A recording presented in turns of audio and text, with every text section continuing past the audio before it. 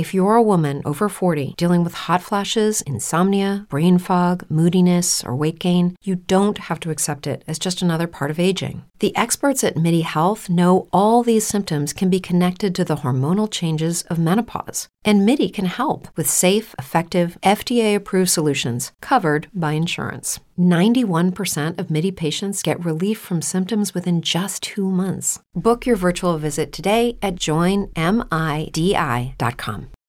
Love this podcast? Support this show through the Acast supporter feature. It's up to you how much you give, and there's no regular commitment. Just hit the link in the show description to support now. With a flick of a switch, we turn night to day and day to night. We can change seasons, actions and states of mind. Light is everywhere, used endlessly and very much a part of our modern world. But what is it? How do we use it? And how is it changing our environment and our behaviours? A star-filled sky was once our evening entertainment, but now it's Netflix, iPads, Bluetooth, whatever. When was the last time you looked at the night sky? I'm Marnie Ogg, and this is Dark Sky Conversations, the podcast that brings people and science together to shed light. In this episode, I'm joined by Ada Blair, who I have known for a couple of years remotely.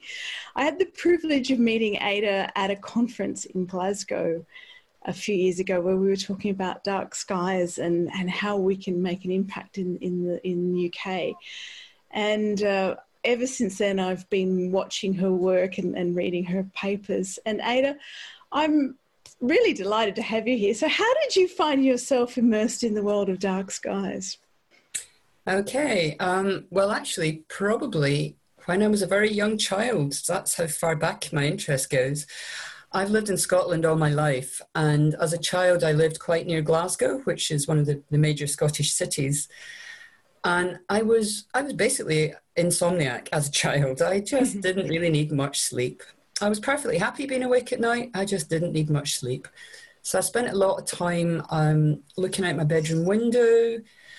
And unfortunately, in those days, right outside my bedroom window, it was one of those old sodium lights that we all hate these days with the bright orange glow. So mostly, I didn't get to see much of what was going on in the sky because this thing just dominated it. Well, Glasgow isn't the most rural or regional areas of Scotland, is it? No, absolutely not. And even though we were about 5 or 6 miles from Glasgow, the sky glow from Glasgow was still obvious. So I used to love it when this horrible orange sodium light broke down, as it would occasionally, because that was my time of beginning to get to see, the various things that I've come to love over the years, stars, planets, different events. So that was my earliest introduction to dark skies. And then as I grew up and started going hill walking and camping with friends and family, I always loved to visit the parts of Scotland where it was extremely dark.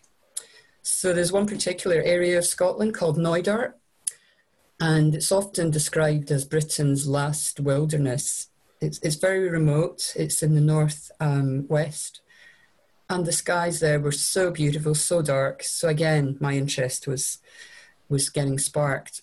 And then as I became a little bit more financially secure, was able to travel a bit, went to Africa, dark skies in Africa, fabulous. Mm-hmm. So it's been with me all my life, that interest. And when people talked about, when I was a kid, people would say, oh, children are scared of the dark. I was never frightened of the dark. I always loved the dark, especially that velvety blackness. I loved that. And then in 2009, a very close friend of mine moved to a place called Sark, which is one of the Channel Islands that is located between England and France. And he said to me, you love it here. It's weird, it's different, lots of different interesting customs and habits, but the skies are very dark because there's no outdoor lighting permissible in Sark. And I visited the very next year, couldn't wait to get there. So I guess that's how my interest developed as a very young child, and then laterally spending time outdoors with friends and family, and then massively ignited by going to Sark. It's interesting. You talk about your comfort in the night sky as a child, and I really relate to that, because I guess my childhood was spent not so much camping, but certainly being very much outdoors at night as a child with my parents and looking at the night sky. And I've often said to people, I just love that comfort of being in the night sky and feeling that inky blackness sort of envelop me. And yet that is not everyone's experience. And I find it interesting when I hear people, particularly actually from the UK, I've heard this said quite a few times, that they feel terrified if they don't have light around them, and they step into darkness and they don't know what's happening beyond that boundary. So I wonder if it's almost a nature versus nurture type experience right from the very beginning, where I don't know. I think that's an area I'm really interested in. I think that's a great point. And I remember my father died last year, but I remember a couple of years before he died talking to him about my little book, Sark in the Dark. It was one of the few books he ever read in his life. Yeah, that's lovely. But the book was dedicated to my mum and dad, and I was talking to him, and he read the book, and it was great. And I was talking to him about his experience of darkness, and he had just reported to the local council that his local street lighting was broken. And he hated the lights being out at night. And I said, but Dad, isn't it nice sometimes just being out in the dark and seeing the dark? And he made a great point. He said, but what you have to remember, Ada, that people of my generation, and he was in his 80s then, we were brought up during the Second World War and in the UK during the Blitz. So when there was bombing, we had to have complete darkness. We couldn't have lights on at night, no street lights. So for many people of his generation, he said he associated darkness with fear of attack. Well, yeah, I can imagine. And that P8, so I hadn't thought about that. The post-traumatic stress disorder is associated with. Yeah. Whereas my own son, he's 30 now, but, when he was very young and we would go camping, we quite often would go walking with him during the night.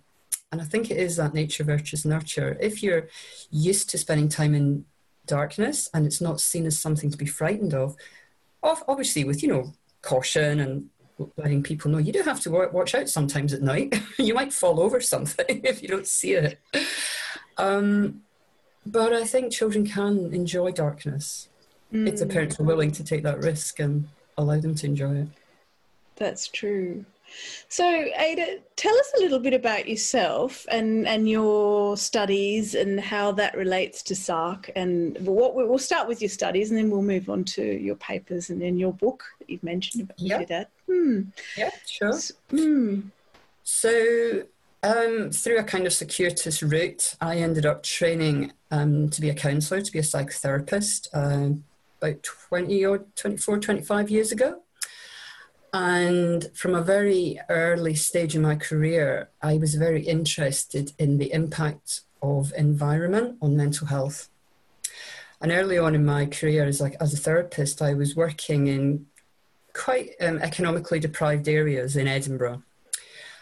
And whereas many of my colleagues would say, people just need to go out into the great outdoors, they need to spend time in nature. For many of the people I was working with, nature was maybe a pot plant in their living room. Nature was a picture of a tree on their living room wall. They weren't close to nature.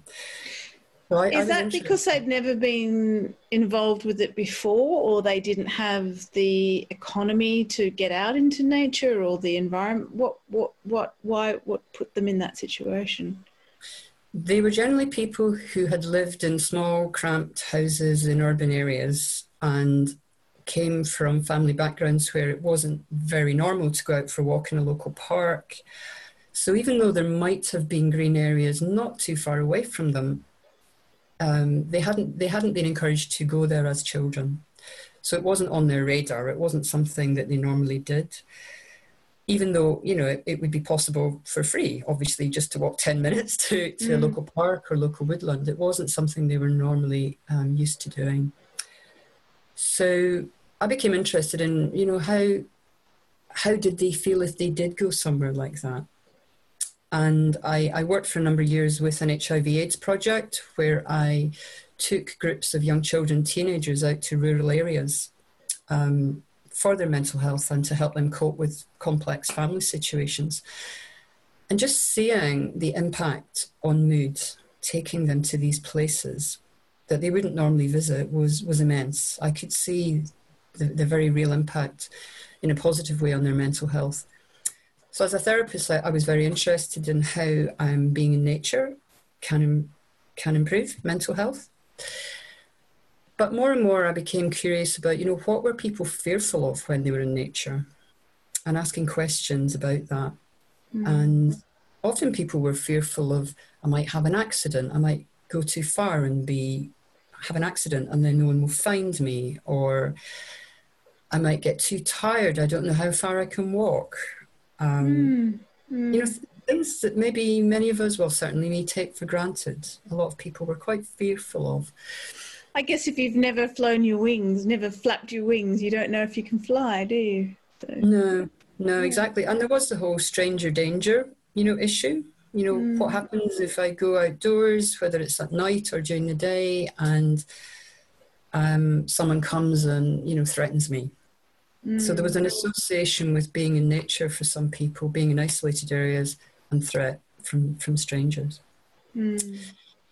So, I suppose that was where my first interest in mental health and the outdoors came from, working in those areas in Edinburgh. So just to take you back a step, you said you saw the positive impact of people being in nature. What sort of things did you see? With children and teenagers, and this was in the days before mobile phones, but children and teenagers who would be really quite withdrawn, who wouldn't speak to the other people on the minibus or on the coach, when they went outdoors and started to look around, and I was encouraging them, just look down, what's beneath your feet? What's round that corner? Their curiosity got sparked, and then they would begin to talk to each other and say, have you seen this? Have you seen that? So I began to see them sharing their experiences, and the journey back on the coach to Edinburgh was always completely different from the journey there. That was the main thing. They would talk to each other. And they would be sitting on the coach with, some leaves they picked up, some stones they wanted to show their mum when they got home. Say goodbye to your credit card rewards. Greedy corporate mega stores, led by Walmart and Target, are pushing for a law in Congress to take away your hard-earned cash back and travel points to line their pockets. The Durbin-Marshall credit card bill would enact harmful credit card routing mandates that would end credit card rewards as we know it. If you love your credit card rewards, tell your lawmakers, hands off my rewards. Tell them to oppose the Durbin-Marshall credit card bill. As humans, we're naturally driven by the search for better. But when it comes to hiring, the best way to search for a candidate isn't to search at all. Don't search, match with Indeed. When I was looking to hire someone, it was so slow and overwhelming. I wish I had used Indeed. If you need to hire, you need Indeed. Indeed is your matching and hiring platform with over 350 million global monthly visitors, according to Indeed data, and a matching engine that helps you find quality candidates fast. Ditch the busy work. Use Indeed for scheduling, screening, and messaging so you can connect with candidates faster. And Indeed doesn't just help you hire faster. 93% of employers agree Indeed delivers the highest quality matches compared to other job sites, according to a recent Indeed survey. And listeners of this show will get a $75 sponsored job credit to get your jobs more visibility at Indeed.com/podcast. That's Indeed.com/podcast. Terms and conditions apply. So that was the biggest impact, the communication that was sparked with shared experience. Yeah, that actually makes me feel quite emotional to think that world of opportunity that is right there, and that it means so much to them, or at least it opened that window, that it meant something to them in that moment. Yeah. And then one weekend we decided we'd do a residential for 3 days on an island with a group of teenagers, and we took them there in Scotland, and we said to them, we're going to do some night walking. We're going to go out at night. We're not just going to do it during the day.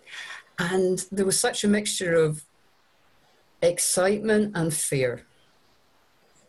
So we did go out that night and we walked, and luckily it was a great clear night. It was a moonless night and it was very clear, so we were able to walk along. And I'm not an astronomer, and I've got some knowledge of astronomy, but not nothing like yours. And appreciate. No, well, I'm not. No, I'm like you. I've got an appreciation, and I can enjoy it, but I don't know what I'm looking at necessarily. Yeah. Yeah.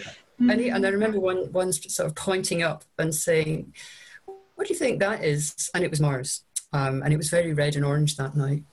I said, "What do you think that is?" And there was all kinds of stories about, maybe it's a ball of fire coming from another planet, or, maybe it's fireworks. And then I said, well, you know what? It could be any of those things, but actually it's a planet, and it's a planet called Mars. And, just tiny little bits of information sparked such a lot of interest. How old were these kids? They were between the ages of 10 to 13, 14. I just could imagine how exciting that was for them, and I'd love to know where they are and what that memory is for them now. Yeah.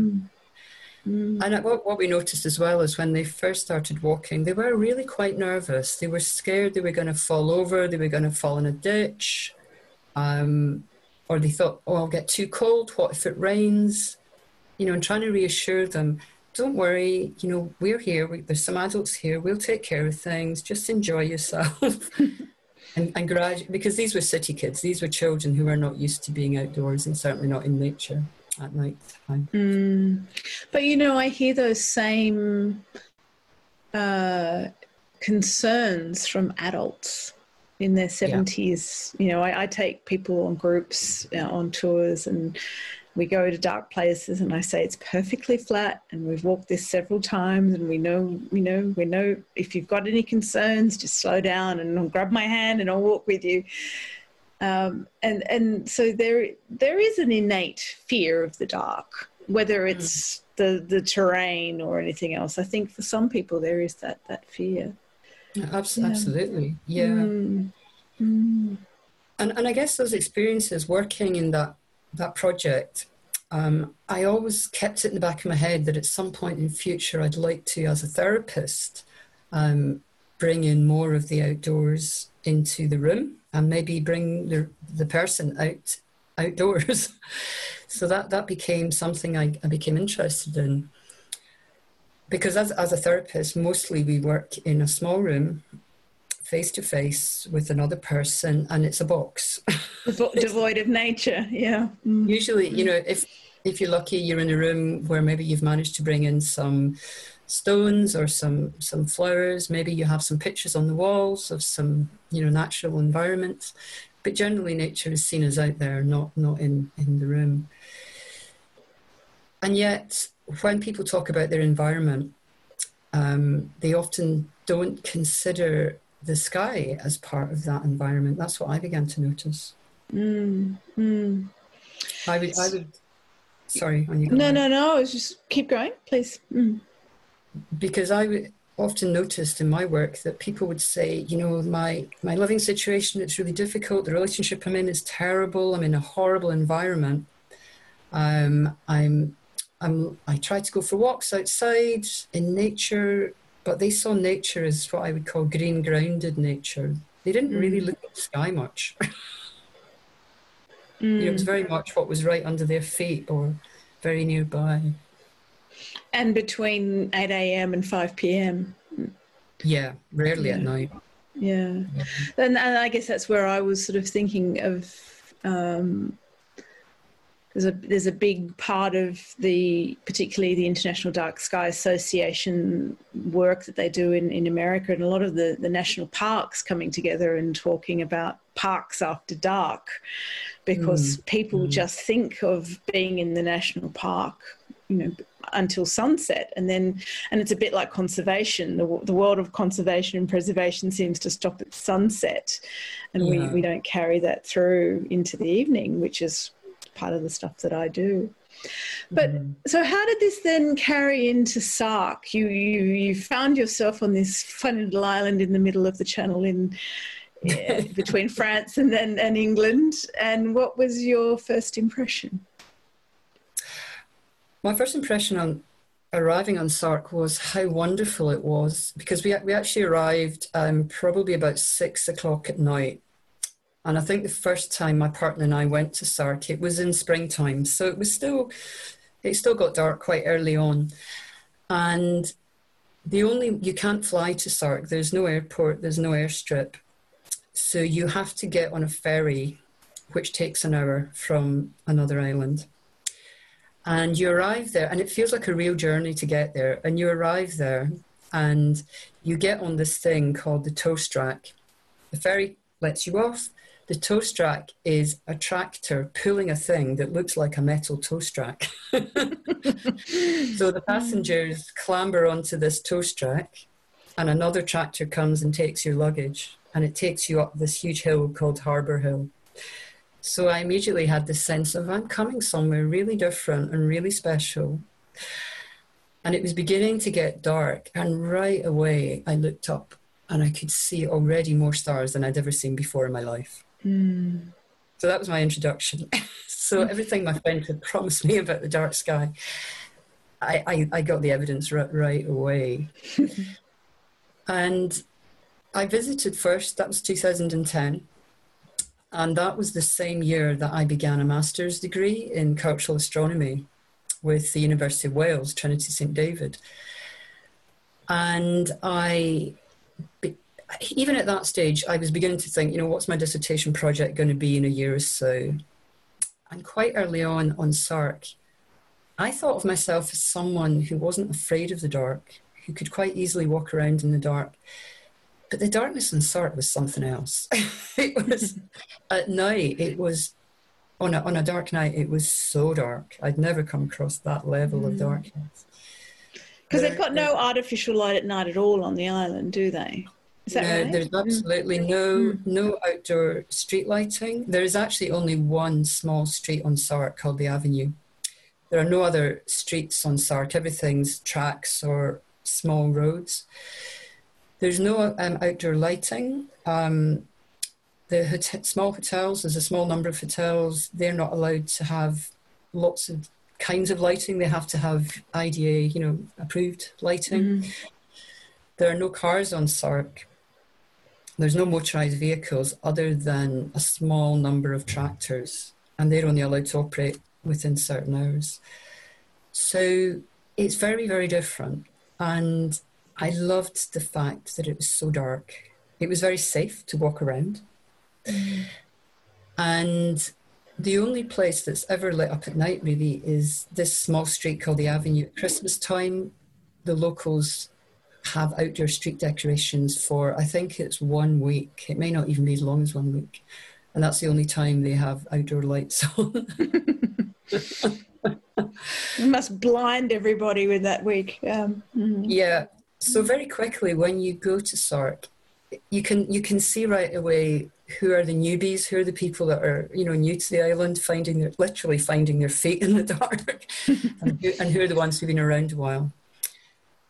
Those of us who are going for the first time at night, we tend to go around with head torches. But actually, quite quickly, you stop using the head torches. The more you become accustomed to being out in the dark, you get your night vision after, 20 minutes, half an hour.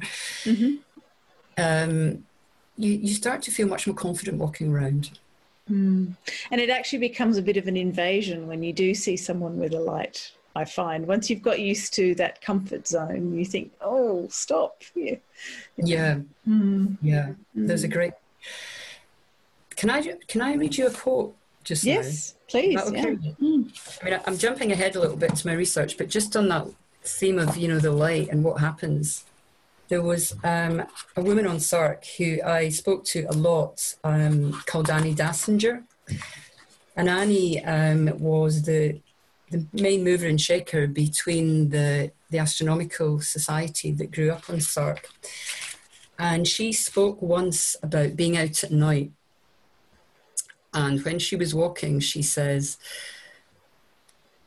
watching stars, meteor showers and comets connects humanity to its environment, the animals and birds. What mankind does now with flooding the world with artificial lighting, it's creating eclipses for them. On a black rainy night on Sark, I've gone home with a torch and been careful just to shine it on the road, because as I pass, if there's a bird in the hedge, it will wake up. Oh, yeah. I love that. That's such a beautiful quote, and it just shows such an awareness of her surroundings, and yeah, fabulous. Wow, you've almost brought me to tears. Yeah, I love that. Yeah. So let's talk a little bit about your paper. How did it come to you? You said you were thinking right at the beginning what you thought your dissertation would be, but was it what you expected it would be when you actually produced it? And what did you personally learn out of it? I became aware that when I was walking at night on Sark, no matter what my mood had been like at the start of the walk, whether I was with other people or on my own, I always felt more relaxed, calmer, happier by the time I got back to where I was living. There was something, I began to realize more and more, there was something about being out at night, feeling safe, feeling I'm part of something much bigger than myself, looking up, noticing what was going on in the sky, that had a really positive effect on my mental well-being. Say goodbye to your credit card rewards. Greedy corporate mega stores, led by Walmart and Target, are pushing for a law in Congress to take away your hard-earned cash back and travel points to line their pockets. The Durbin-Marshall credit card bill would enact harmful credit card routing mandates that would end credit card rewards as we know it. If you love your credit card rewards, tell your lawmakers, hands off my rewards. Tell them to oppose the Durbin-Marshall credit card bill. As humans, we're naturally driven by the search for better. But when it comes to hiring, the best way to search for a candidate isn't to search at all. Don't search, match with Indeed. When I was looking to hire someone, it was so slow and overwhelming. I wish I had used Indeed. If you need to hire, you need Indeed. Indeed is your matching and hiring platform with over 350 million global monthly visitors, according to Indeed data, and a matching engine that helps you find quality candidates fast. Ditch the busy work. Use Indeed for scheduling, screening, and messaging so you can connect with candidates faster. And Indeed doesn't just help you hire faster. 93% of employers agree Indeed delivers the highest quality matches compared to other job sites, according to a recent Indeed survey. And listeners of this show will get a $75 sponsored job credit to get your jobs more visibility at Indeed.com/podcast. That's Indeed.com/podcast. Terms and conditions apply. And I became curious about whether other people felt the same. And I was talking to friends on Sark, my partner, and they would say, yeah, I feel that too. So that's where I began to have this interest in what must it be like for people who've lived here all their lives? And, you know, do people who haven't lived here so long very quickly notice the same phenomena? Do they also feel it improves mental well-being? So that was the germs of the research, chatting to people and then realising, doing a bit of looking around, what research was around, couldn't find much at all. And being in touch with people from the International Dark Sky Association. Should mention that Sark was awarded dark sky status in 2011. You probably know that. And it was the first island. Yeah. Mm-hmm. Mm-hmm. So there was already quite an interest amongst the inhabitants on Sark in the preciousness of their dark sky. They recognised it was something special. Mm. So it was actually really easy to engage people on the island in conversations about the dark sky, partly because they were already talking about it all the time with each other. And I loved that you would go into the local shop and, you know, maybe the night before there had been a meteor shower, and everyone in the shop would be talking about it. And, you know, they would have gathered in family groups or social groups to go to specific areas and start to watch sky events. It was a communal, neighbourly way of maintaining links within a very small island community. How many people live on Sark? Generally, all year round, between 500 to 600. But between May to September, that massively increases because they normally, well, it's different right now and with COVID, but they normally get a lot of tourism. So it can increase to 10, 15,000 over the year at certain points. But it's a very small island and people know each other very well. So yeah, I got very interested in this idea of the communality of the experiences of the dark sky, the way people shared experiences and told others about what to look out for. You know, they would say just in passing to a neighbour, oh, you know, it's tonight, the International Space Station, we're going to get a great view tonight at such and such a time. There were lots of conversations on a day-to-day basis about sky events in a way that I'd never noticed before anywhere. Well, I've written a couple of papers, not papers officially, but just, you know, articles for newspapers or whatever. And some of the comments that I've had most feedback on is the question, do you know what phase of the moon we're in tonight? And I would say that the majority of people that are living in Sydney right now would have no idea what it is. And yet it sounds like everybody on Sark would know. Most people on Sark would know. They would also be more likely to be able to recognise planets. They would know when, you know, such and such a meteor shower was due, the Pleiades. They would know what that was. I mean, I'm not claiming that they're all, you know, astronomical experts. They're not. You know, some of them, their knowledge is quite limited, but there's many. But they're in touch with what's happening. There's a feeling of what's up in the sky and what, you know, tonight could be a pretty night to go out and have a look. Yeah, even. So that's where the interest came, noticing that people just talked about it as a regular part of their everyday lives. So I decided I would base my dissertation on that. And so what I was really interested in was the effects on mental well-being of living in a dark sky community, and if that was different from people living in other areas. So in 2014, I decided I would start doing some interviews.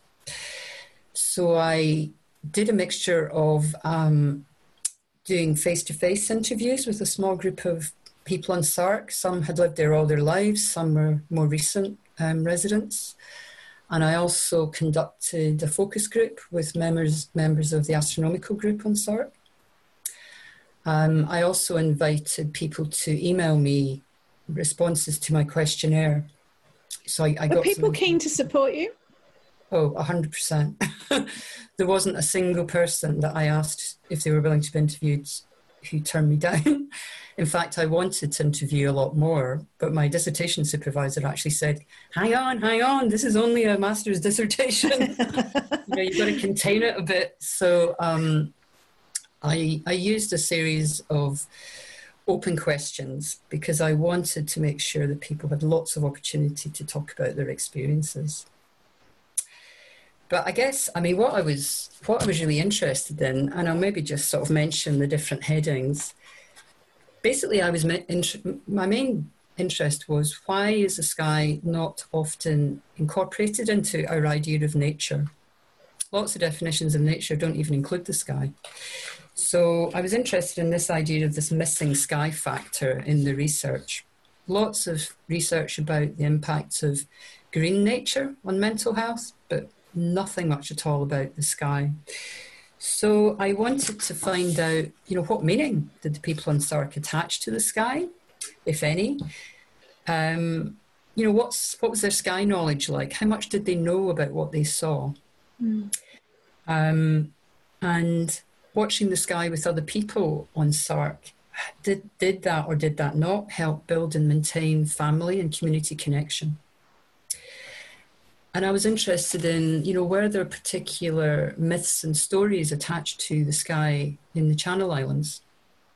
There's lots of cultures and societies throughout the world that have lots of sky stories. I wondered, were there any on Aboriginal Australians have the emu in the sky, for example. Yeah, yeah, absolutely. So these are the kind of interests I had. I was interested a lot in how people felt about being in the dark on Sark. Was it a universal fearlessness, or were some people still scared of being outdoors in the dark? And another area I was really interested in was childhood memories of the sky, because a lot of people who come to Sark for the first time made comments like, oh, this is how I remember the sky as a child. This is what it was like growing up, and the sky's not like that where I live now. So being on Sark evoked a lot of nostalgia for childhood memories of the night sky. So I was interested in these areas, and also wondering what the people on Sark thought about astronomical tourism, because there was quite a push on Sark to try to become more financially viable. It's always a challenge trying to keep businesses going on Sark. And after they got dark sky status, a lot of people were interested in encouraging tourists to come to bring in revenue. And I wondered what local people might think about that, if they maybe saw that as a threat to their way of life, or, I was curious. That was another area I asked about. So let's delve into some of those findings.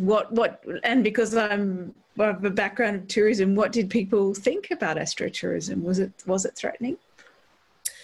The vast majority of people were very interested and welcoming of the idea, because they wanted their lifestyle to be sustainable, so they needed more revenue. They're actually very welcoming to tourists in general on Sark, and they knew that really what it would do if they could get more astronomical tourism would help them through that part of the year where there's not usually many tourists, the winter. Not that many people go to Sark in winter time, between October to February. But they were going to try and encourage more astronomical tourism during those times when the skies would be clearer and darker. So most people definitely saw it as a positive. And so here's a typical quote. This is someone who was a teacher on Sark. She said, "We're a dark sky island, and it's inspiring people to come here. The best star viewing is in winter, when we don't tend to have tourists.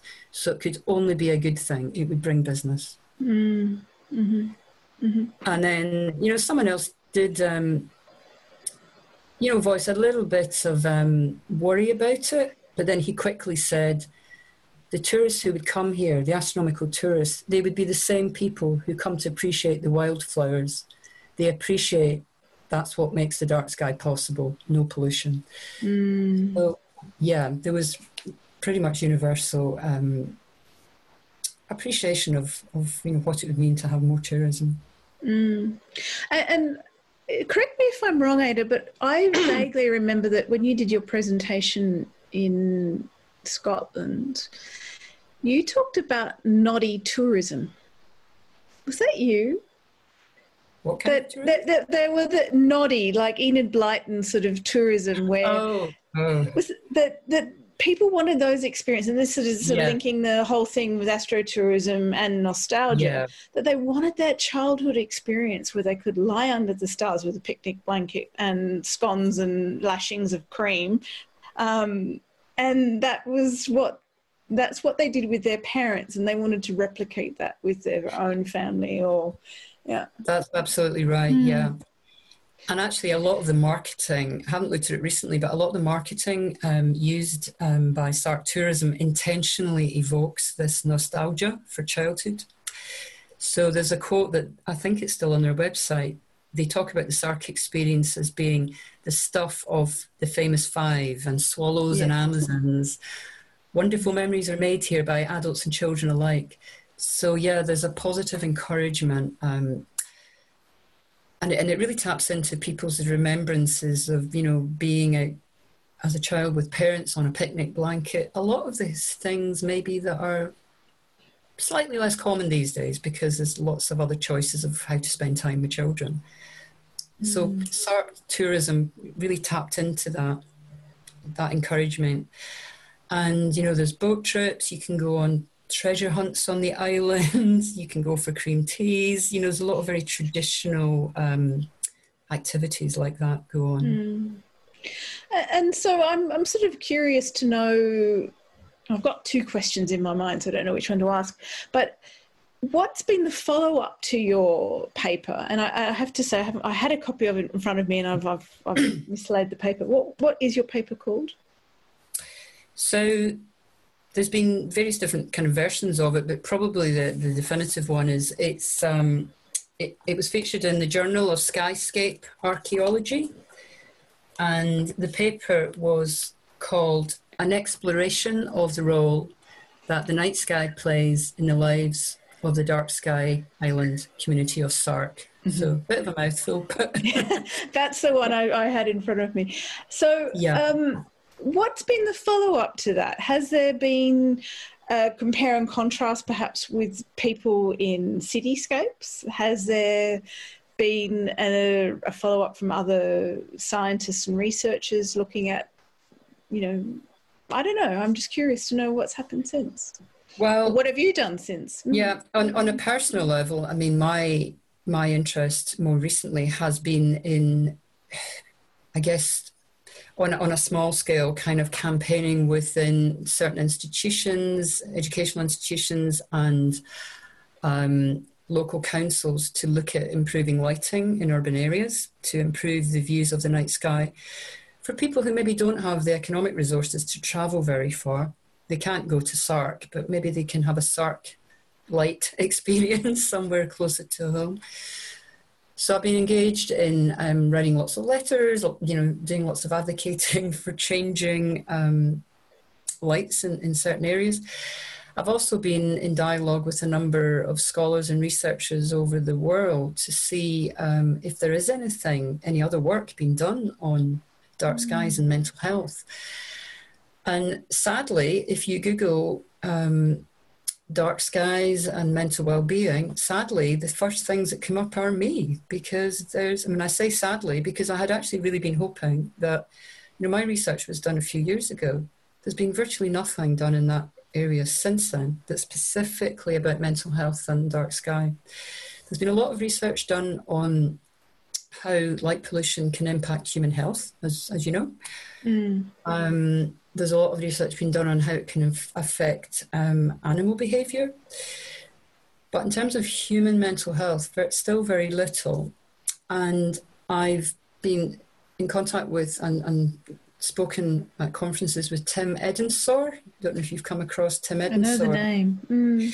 Yeah, I mean, Tim works, he's kind of mainly, I think he's still at Manchester Metropolitan University. He's very interested in light and darkness. And oh, is he the cultural geographist? Cultural geographer, that's right. Yes, yeah. I have met him. Yes. Yeah. Mm-hmm. So I've spoken with him a bit, and I've looked into also. There's been some papers recently done. Well, not that recently. Again, 2 or 3 years ago, on blue water and spending time near water and the impact on mental health, which has got some crossover with dark sky. But the honest answer is I have been quite pressured with my therapeutic work, and I've had less time to dive into more research. My interest now is on urban areas and how access to dark skies can be increased in urban areas. And I'm also interested in accessibility. You know, people who may have mobility issues or mental health issues themselves that make it more difficult for them to access the outdoors and dark skies. How we can improve access in the national parks in Scotland, for instance. So it kind of reiterates an idea that I've had, particularly through COVID, where we've seen people who are stuck in their houses and not been able to get out. And for some people, that's not even a house with a veranda or any way of, getting out to nature really very easily, subject to the lockdown laws. But a bit like you, I've been talking to lighting designers about ways we can create urban areas that at least have dark spaces in communities that people could go out to and appreciate. And I'm not sure if you're aware, but one of the hats I wear is with the Australasian Dark Sky Alliance, and we were asked by the Environment Department of Australia to run an activity to raise awareness of light pollution guidelines. And in the height of COVID, we ran an activity where we asked people to go out on their driveway or on their veranda and look at the stars and see how well they could see them. And we thought we might get 2,000 people at the very most, but we got 11,000 people sign up. Oh, fantastic. With about 4 weeks' notice. So I think there is this hunger now that people started to realise that there is a day and a night, and that we are, that there is an opportunity to get outside and be outside. And I'm really trying to encourage ways to do that personally. So I guess that was why I was so very keen to speak with you and hear what's going on, and particularly in this time where I think people are struggling. The COVID has really locked us down, not just physically, but mentally. And maybe this is an opportunity to get out there and look at more of the stars and more of the night sky. I hope so. And I know in my own area, I live not that far from Edinburgh, but during the lockdown that we had, it was a very tight lockdown back in March, April, May. Lots of people in my own neighbourhood would walk during the day much more than they normally would, even though we're in a very green area, lots of woodland. The numbers of people walking it exploded. It was massive. And yet, if I went out walking at night, I saw virtually nobody. So even in a really safe small town, and there were hardly any cars on the roads because no one was supposed to be driving anywhere at that point, I was amazed that there weren't more people walking around at night. So just anecdotally, and on a small scale basis, I started talking to people about, it's lovely at night, and if you went out, you might see this, you might see that. So I've noticed there's still quite a reluctance, especially for people that live in towns and cities. There's still a fear, I think, about what might happen to them. Who's going to be out there? Who are the bogies? Who are the monsters that might be lying in wait? When, as we know, and a lot of the research shows this, that, there's many more crimes happen in many areas during daytime than during the night. Or brightly lit places as well. And exactly. And if it's a brightly lit place, it's probably even more likely that it's going to be. So that's another area that I'm kind of getting into, in small local communities. How do you encourage people? And maybe that means, you do some guided walks with people. That's on the back burner. As a therapist, I'm encouraging people to go outside and to, drink in the air, look up at the sky if they're having a bad day. Because when we're locked down, the sky is not locked down. We can stand right on our doorstep and look up, and it's wide open, isn't it? I don't know if I've shared this with the listeners before, but I had an experience where I invited Andy Thomas to come and speak at a conference. And he's Australia's most well-known astronaut. And this gentleman was sort of standing at the side and kept saying, I really want to meet Andy. And I said, oh, okay. And so finally there was, the queue had gone and he wanted to talk to him. And what had happened was that Andy Thomas had a few minutes of airtime through ham radio. Right. And this gentleman had been very depressed for a very long time and had seriously considered suicide. And there was something that Andy said about looking down at the earth and looking out at the night sky and seeing the bigger picture of the universe that changed this person's life forever. And he went on and started, studying, astronomy, etc. And I often think of that, just how that the night sky can change so many lives for so many reasons. And whether it's that you discover the insects that are flying around the light poles, or, you know, the birds that are calling in the middle of the night, or that you see the stars, there's something there for everybody, really. Or that you remember that childhood experience that you had with your mum and dad. You know, there's it's very emotive. Yeah. And I certainly came across that, you know, many, many times on SARC, people telling me about, you know, how much they've been impacted by seeing something that in the sky that shifted their perception, that shifted their mood that day.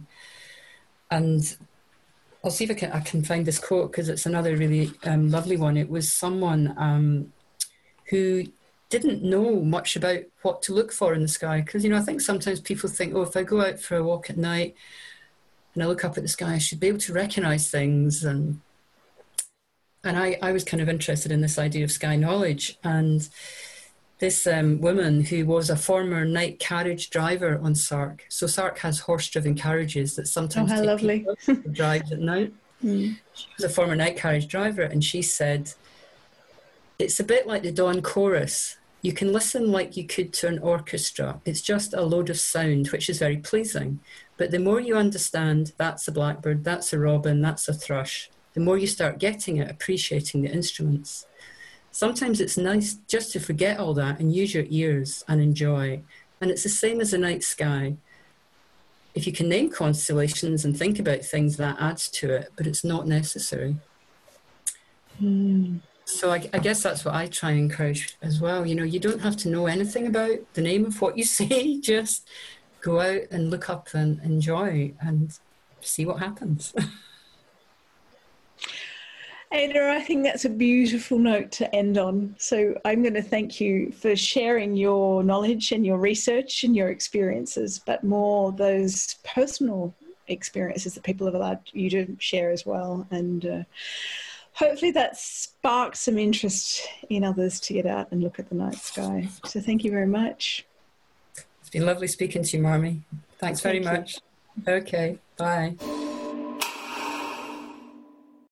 Say goodbye to your credit card rewards. Greedy corporate mega stores, led by Walmart and Target, are pushing for a law in Congress to take away your hard-earned cash back and travel points to line their pockets. The Durbin-Marshall credit card bill would enact harmful credit card routing mandates that would end credit card rewards as we know it. If you love your credit card rewards, tell your lawmakers, hands off my rewards. Tell them to oppose the Durbin-Marshall credit card bill.